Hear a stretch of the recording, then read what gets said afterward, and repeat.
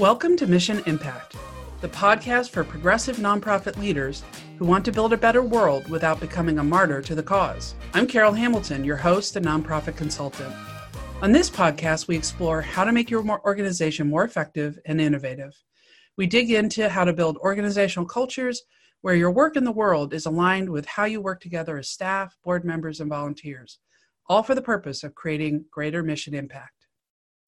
My guest today is Dr. Elizabeth Scott of Brighter Strategies. You can find Liz's full bio in the show notes.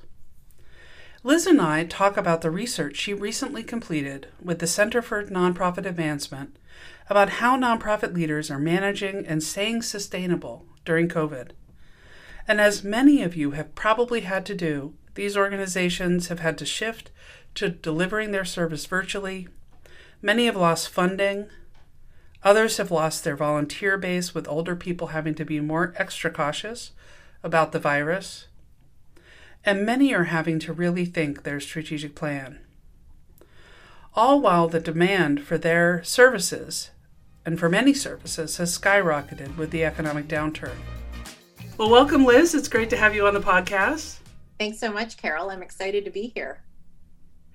So just to get started, can you tell people what drew you to the work that you do? What really motivates you, and what would you say is your why? Yeah, absolutely. Great question. So I think for me, there's a little why and then there's a big why.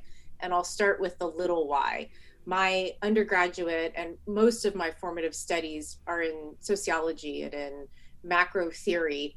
And so for me, it's always been really interesting to understand why organizations, why people, why groups behave the way that they do. And so that's been something that has stuck with me through my education, as well as I went into the workforce, particularly my first job out of college. And I wondered, why do people work the way they do? Why is this happening the way it is? And then the bigger why is, as I advanced in my career, I began to realize that the nonprofit community, the nonprofits are they're a fabric of our community, and they touch everybody's lives. And in the nonprofit space, at least at the time when I started Brighter Strategies, there weren't a lot of groups that were focused on building capacity in that space. Particularly being here in DC, things tend to be a little bit more federal government oriented. And the nonprofit sector is huge, and it really impacts the daily lives of all of us. And so I thought, could I combine the two? Could I combine my passion of capacity building and development and nonprofit work? And I was really lucky and was able to do that. Yeah, it's interesting that you talk about that, why do people work the way they do? I think that's what drew me to the work as well. I was already in the sector, and I think many people come into the sector wanting to work on some cause or some issue that they find really important. And certainly that drew me as well. But over time, it was more thinking about the function of how people work, always hoping that they're doing good work, but thinking about the function and how to help them be more effective over time. So yeah, I definitely relate to that motivation. Yeah, we always talk about that our role as consultants is to help build internal capacity so that they can go out and do whatever that mission work is. And there's so many organizations that are doing really great things. And, so our focus is on helping them shore up, do you have the right people, the right planning, the right processes, so that you can be sustainable, so that you can actually impact your community the way you want. And those are really important questions. And talking of sustainability, you've done some research recently on nonprofit leadership and its intersection with organizational culture during COVID. What would you say are some of your key findings in that research? So we had the opportunity to partner with the Center for Nonprofit Advancement, and we did a study that went out to 255 nonprofits here in the DC area. And what we found is that as COVID was rolling out and all of the murders that were happening over the summer and the racial unrest, that organizations were really struggling trying to figure out where their placehold should be.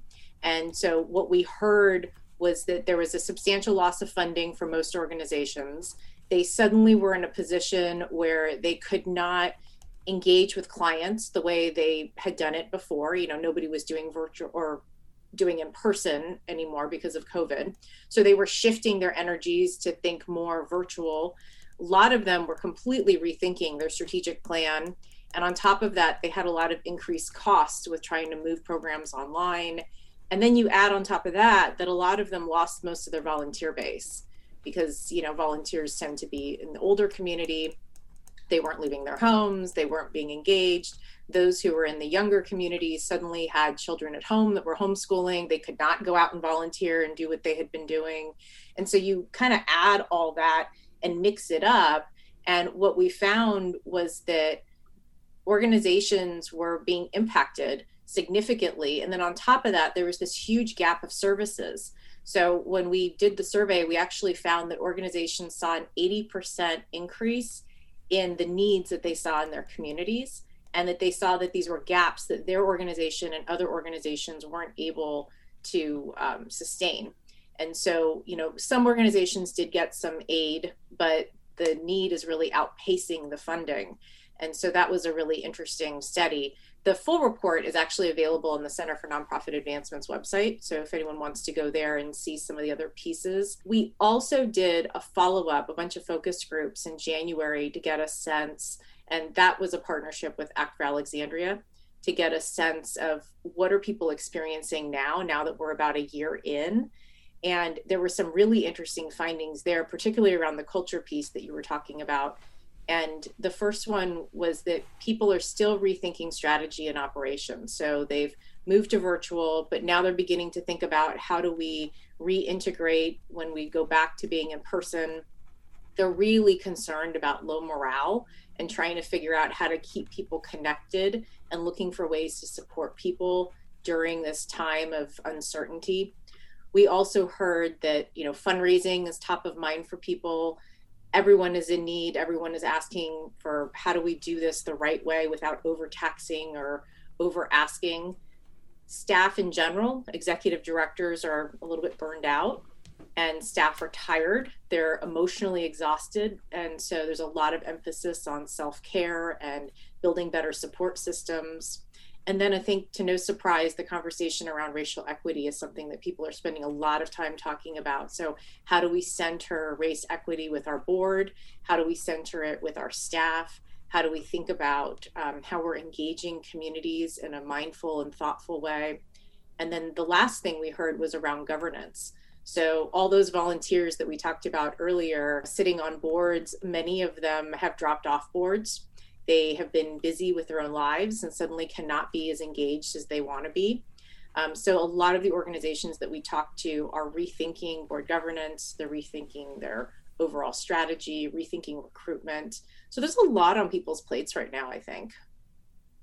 Yeah, absolutely. You're talking about kind of struggling to keep that placehold. And one of the things that, oftentimes during a recession, you'll have that dual impact on nonprofits of, increased need for their services and decreased funding and revenue.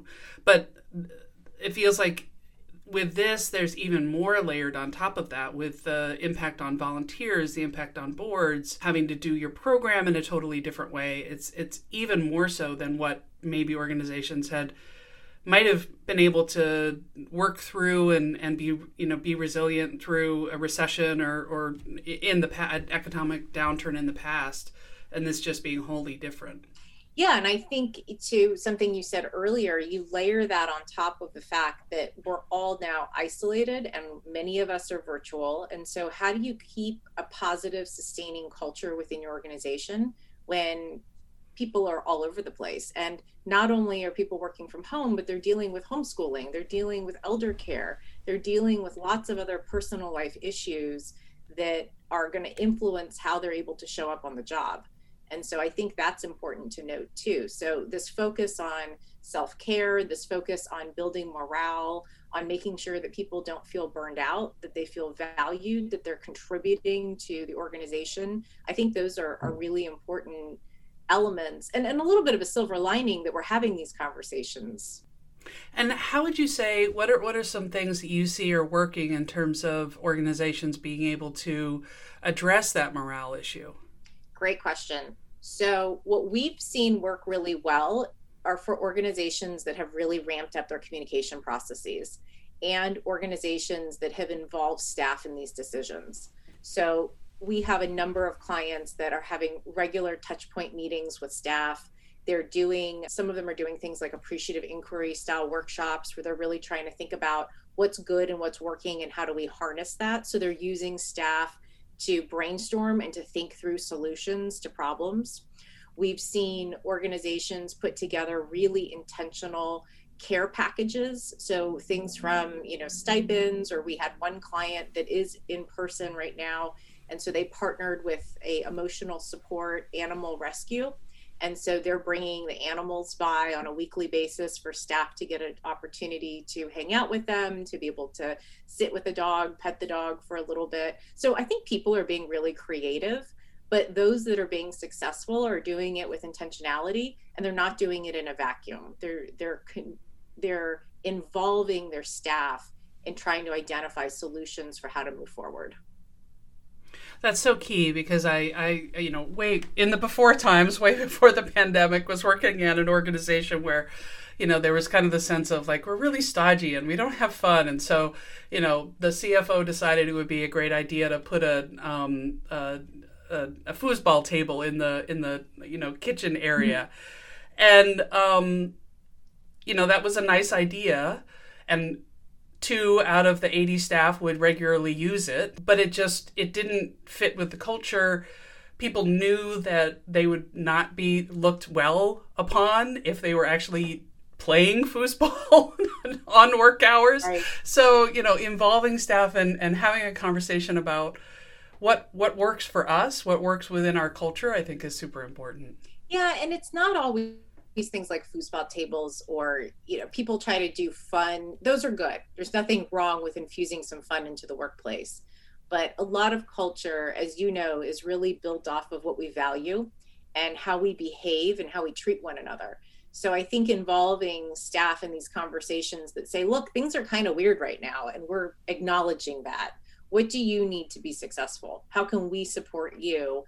I think having those more, what I'll call more real conversations, as opposed to, hey, we bought you a popcorn machine, can be really helpful and appreciated by staff. At the end of the day, we all want to feel valued and we want to feel heard. And so organizations that are doing that, I think, are able to traverse some of the difficulties that we've talked about during COVID easier than organizations that are not putting time and intentional thought into culture. And how would you say that organizations are dealing with that loss of the volunteer base? I mean, what have you seen, what steps have you seen organizations take in that direction? That's actually huge. What we've seen is that a lot of them are completely rethinking their programming and rethinking ways to engage volunteers. So I'll go back to the study that we did with the center, but we found that 56% of the organizations, and this was about October, November timeframe, had transitioned all of their in-person activities to virtual. 62% created entirely new programs, so things they weren't even running pre-COVID. And then another 25% started doing emergency in-person programming, which was also not part of their original charter pre-COVID. And so in all of those cases, being able to think about how do we use volunteers in different ways. It's not just the socially distancing piece, but can we get a volunteer to run a virtual event, for example, as opposed to having a staff person do it? Or can we partner? One of the things that we've learned with virtual events is it's better to have more than one person on there. And so can we partner a staff person with a volunteer to help facilitate a support group, for example, or a parent teacher evening, or whatever it is, educational format, or whatever it is that they're doing. So I think people are just being really creative, but they're also creating entirely new service offerings, which is interesting. There's a little bit of a silver lining there, that it took a pandemic, but people are being really creative, and that's a positive thing.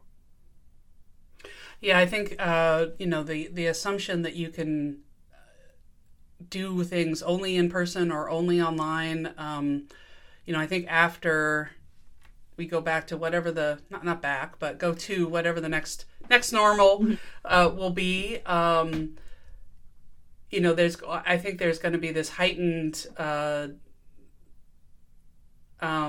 assumption that people can access things online, not having to travel and all of those kinds of things. And that's going to be those kinds of, when you're trying to do both at the same time, in person and online, it's harder than doing one or the other. So that's going to be a really hard challenge, I think. But that kind of raised expectation that people have. Yeah, I would totally agree with you. I think that we're not going to go back to being in person the way we were. I think we're going to end up being hybrid for quite some time. People's work habits have changed. People have realized that they can work in other environments.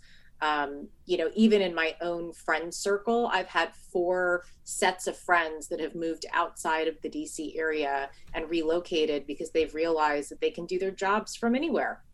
And so I think nonprofits are not immune to that. I think, they've started to create new programming, and I think some of that programming is going to stick. Obviously, the in-person stuff is going to come back too. But at the end of the day, I think we're going to have this hybrid work experience, and learning to do that at least over the next 2 or 3 years. I don't know that anyone has that down pat yet, but they're working on it, and I think people are smart. We'll figure it out. Can you give me some examples of those kind of new programming elements that people have developed? Yeah, one of the really creative things that we've heard is actually around fundraising. So a lot of organizations are dependent on an annual event like a gala or a walk or something that is very in-person oriented. And a lot of the organizations that we work with have been really creative about repurposing and reformatting those experiences. And interestingly, they've actually, for the most part, made more money off of them because they're not paying for all of the hotel, the rental, the food, all that sort of thing. The trick there seems to have been to create a personalized experience for the donor.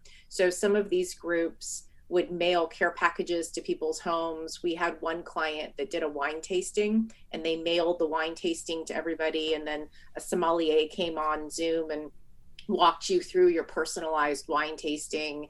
And groups have music and other sorts of things that are happening in the background. So they're just thinking about how do we take what was in person and create meaningful value in a virtual experience. And I think that outside of fundraising and operations, we're seeing that on the program side too, right? So how can I connect with my clients in a way, maybe we were doing in-person support groups. Well, now we can do them virtually. And one client, by way of example, they said that their support groups, which were regionally oriented, tended to have about 7 to maybe 12 people that showed up.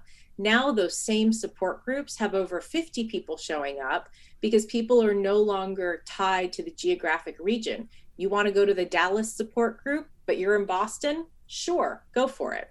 And so they've been able to reach more people, have more of a positive impact in their community, but do it in a way that has been innovative and creative.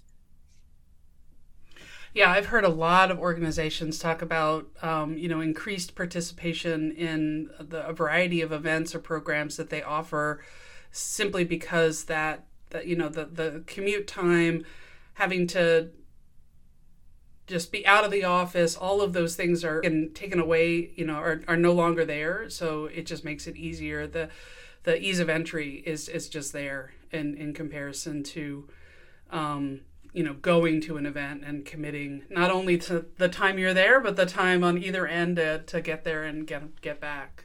Yeah, it's interesting. I remember a couple of years ago in the fundraising space, there was this huge trend to have events where you would pay to not go, so like, it'd be like a fun run or something like that. And someone like me who's lazy would say, I'll give you $100. I don't actually want to run. So you were paying to not be involved. In a way, this is another new creative way of thinking about how do we engage people? How do we provide something tangible, but yet you're not actually going to an event, right? But I think people are concerned how much appetite will people have for virtual convening. And it's not just fundraisers, but it's also programming. And I think we're all feeling a little zoomed out right now. And so how many hours a day is it healthy to be on Zoom and to engage in virtual dialogue with people? I think all that is still maybe a little bit of a question mark. Yeah, I don't think it's an all or nothing, right? I mean, and having to do it all the time. I had a particularly long day of Zooming yesterday, and I was just wiped by the end of it. And some people, that's their reality all the time now. I have the luxury of having a little more control over it. How would you say, organizational cultures really need to do in order to kind of adapt to this new reality? That's a good question, too. I think that organizations are going to have to start thinking about work in different ways, and they're going to have to start thinking about how people communicate in different ways. So, some organizations, Zoom is one thing, right? Some organizations were fast adopters of that, others were not. Other technologies like Slack, or I'm sure there's lots of other mediums out there as well. I'm not extremely well versed in those, but the idea of thinking of how we communicate in real time, how we manage workflow, having even things as simple as having all of your files be on the cloud so people can access the same material, that when we're editing documents, we're not working over each other, but working collaboratively with one another. So I think that as organizations continue down this path, having strong communication strategies makes sense. Doing workflow mapping makes sense. How do we want to work together? What does that look like? I think revisiting strategies makes sense. So much has changed that for a lot of organizations, the strategic plan that they put in place may or may not be relevant at this point. So a lot of the groups we're working with right now are actually looking at 1-year strategic plans as opposed to the more traditional 3 to 5-year plan, because they're really trying to think about how do we get through the next 12 months? What does that look like? And we'll talk about beyond later. So I think just being flexible and revisiting the what and the how of how work happens is really important. Yeah, going to that strategy piece, I think when people are in that crisis mode, and you talked about all the different stressors that are hitting organizations, and so it is, about can we get through, can we survive this, and when you're in that survival mode, I was doing a focus group the other day and was asking about trends in the particular field that these folks worked in, and they were talking, we're just trying to survive. I can't think long term right now. And, we know that our brains just don't work that way. Like when you are in crisis, you are short, you do short-term thinking. So it's an interesting, just accepting that reality that's where we are, that's where that organization is. One interesting thing that jumps out for me as you were sharing that, we had the opportunity to run a focus group. It's actually more like a large listening session with about 25 nonprofits that we used a design thinking process to help them think about what does partnership and collaboration in COVID look like. And it was this really interesting dynamic conversation where people realized, to your point, they can't go it alone. So if I am struggling and you're struggling, chances are we're struggling in different areas. So how can I support you? How can you support me? And so getting these organizations together to brainstorm and think about what might a more collaborative future look like? Where could we partner and share resources, share connections, share relationships, maybe even go after larger foundation or larger grant money through a more collective collaborative pool. So having those conversations, I think, is incredibly powerful. And it was really neat listening to the different connections that some of these groups were making. And some of them were connections that you would think are sort of obvious, like, okay, we all work in early childhood education, so we could all band together this way. However, some of the connections were a little bit less obvious. People might have been in the same geographic region, or they might have had similar funders or had similar interests in the business community where they could bring boards together to leverage resources that way. So again, I think it's just another opportunity to be really creative and mindful about how to do business differently. Yeah, and I love the point that you're making that, organizations may be struggling, but they're probably not all struggling in the same way. And something is going well in the organization, and how can they share that with others? Yeah, exactly. And you talked about communications. Can you say a little bit more about, you said organizations that are doing this well are really focusing in on that. Can you say a little bit more about what you mean by that and how, if an organization wanted to spend more time focused on that, what they might do? I think it's about the organization and the people within it having real-time access and all getting information at the same time. So making sure that everybody has access to information and resources, that people understand what decision-making processes are in place around the information that's being communicated to them, that they understand what next steps are. One of the things that we talk about at the team level is, something as simple as putting together a team charter that identifies communication protocols. Who's responsible for communicating what we talk about to other areas or groups within the organization? So information, it's like water. It's a waterfall, right? It should cascade from one group to the next group, and it should go up through the organization as well as down through the organization. So I think groups that are doing this well have an actual communication plan in place where they're thinking about who needs to know what, when, and they're transparent. They're not operating in silos or hoarding information. And some of that can be done through technology. Things like Slack, for example, gives you the opportunity to send information to everybody as opposed to maybe an email where I forgot to include a name. But it's not just technology. It's also about behaviors and habits and transparency, which I think is equally as important. Yeah, because oftentimes, organizations kind of relied on informal processes that people didn't really think about how information was disseminated. Maybe a few, key pieces where, an email goes out to everybody, but oftentimes it was much more informal. Oh, you went to that meeting and then you stop by and see somebody and, oh, what did you talk about in that? What were you guys, what's going on with your team? And you don't have those opportunities in a remote working environment to be able to kind of bump into people and have those informal. So it all has to be much more intentional and much more explicit.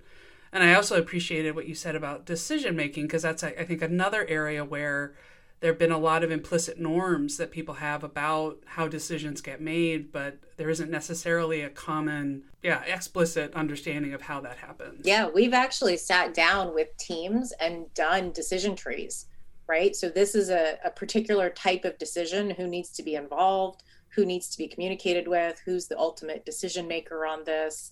And what's fascinating about doing that, it sounds like kind of a boring exercise, but what's fascinating about that is you get 3 or 4 people around a table. They have completely different understandings of how a simple decision should be made. And you realize these are things we don't really talk about in team meetings. We talk about the work that needs to get done, but we don't often talk about the process by which that work happens.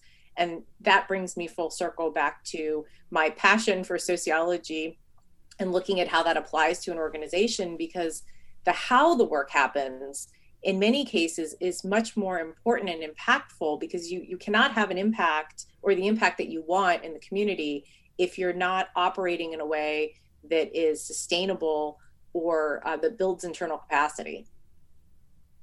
Yeah, and so that also brings to mind something that you mentioned before of workflow mapping and all of these things. If someone's kind of struggling to keep their head above water, they're like, we don't have time to do all of this. And yet, investing a little bit of time in doing these things that can seem kind of prosaic and boring can actually kind of almost, get some of the static out of the system, because people then have a common understanding.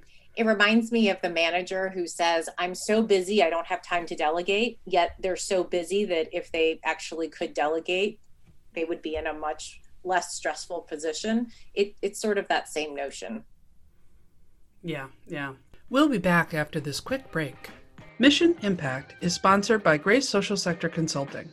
Grace Social Sector Consulting helps nonprofits and associations become more strategic and innovative for greater mission impact.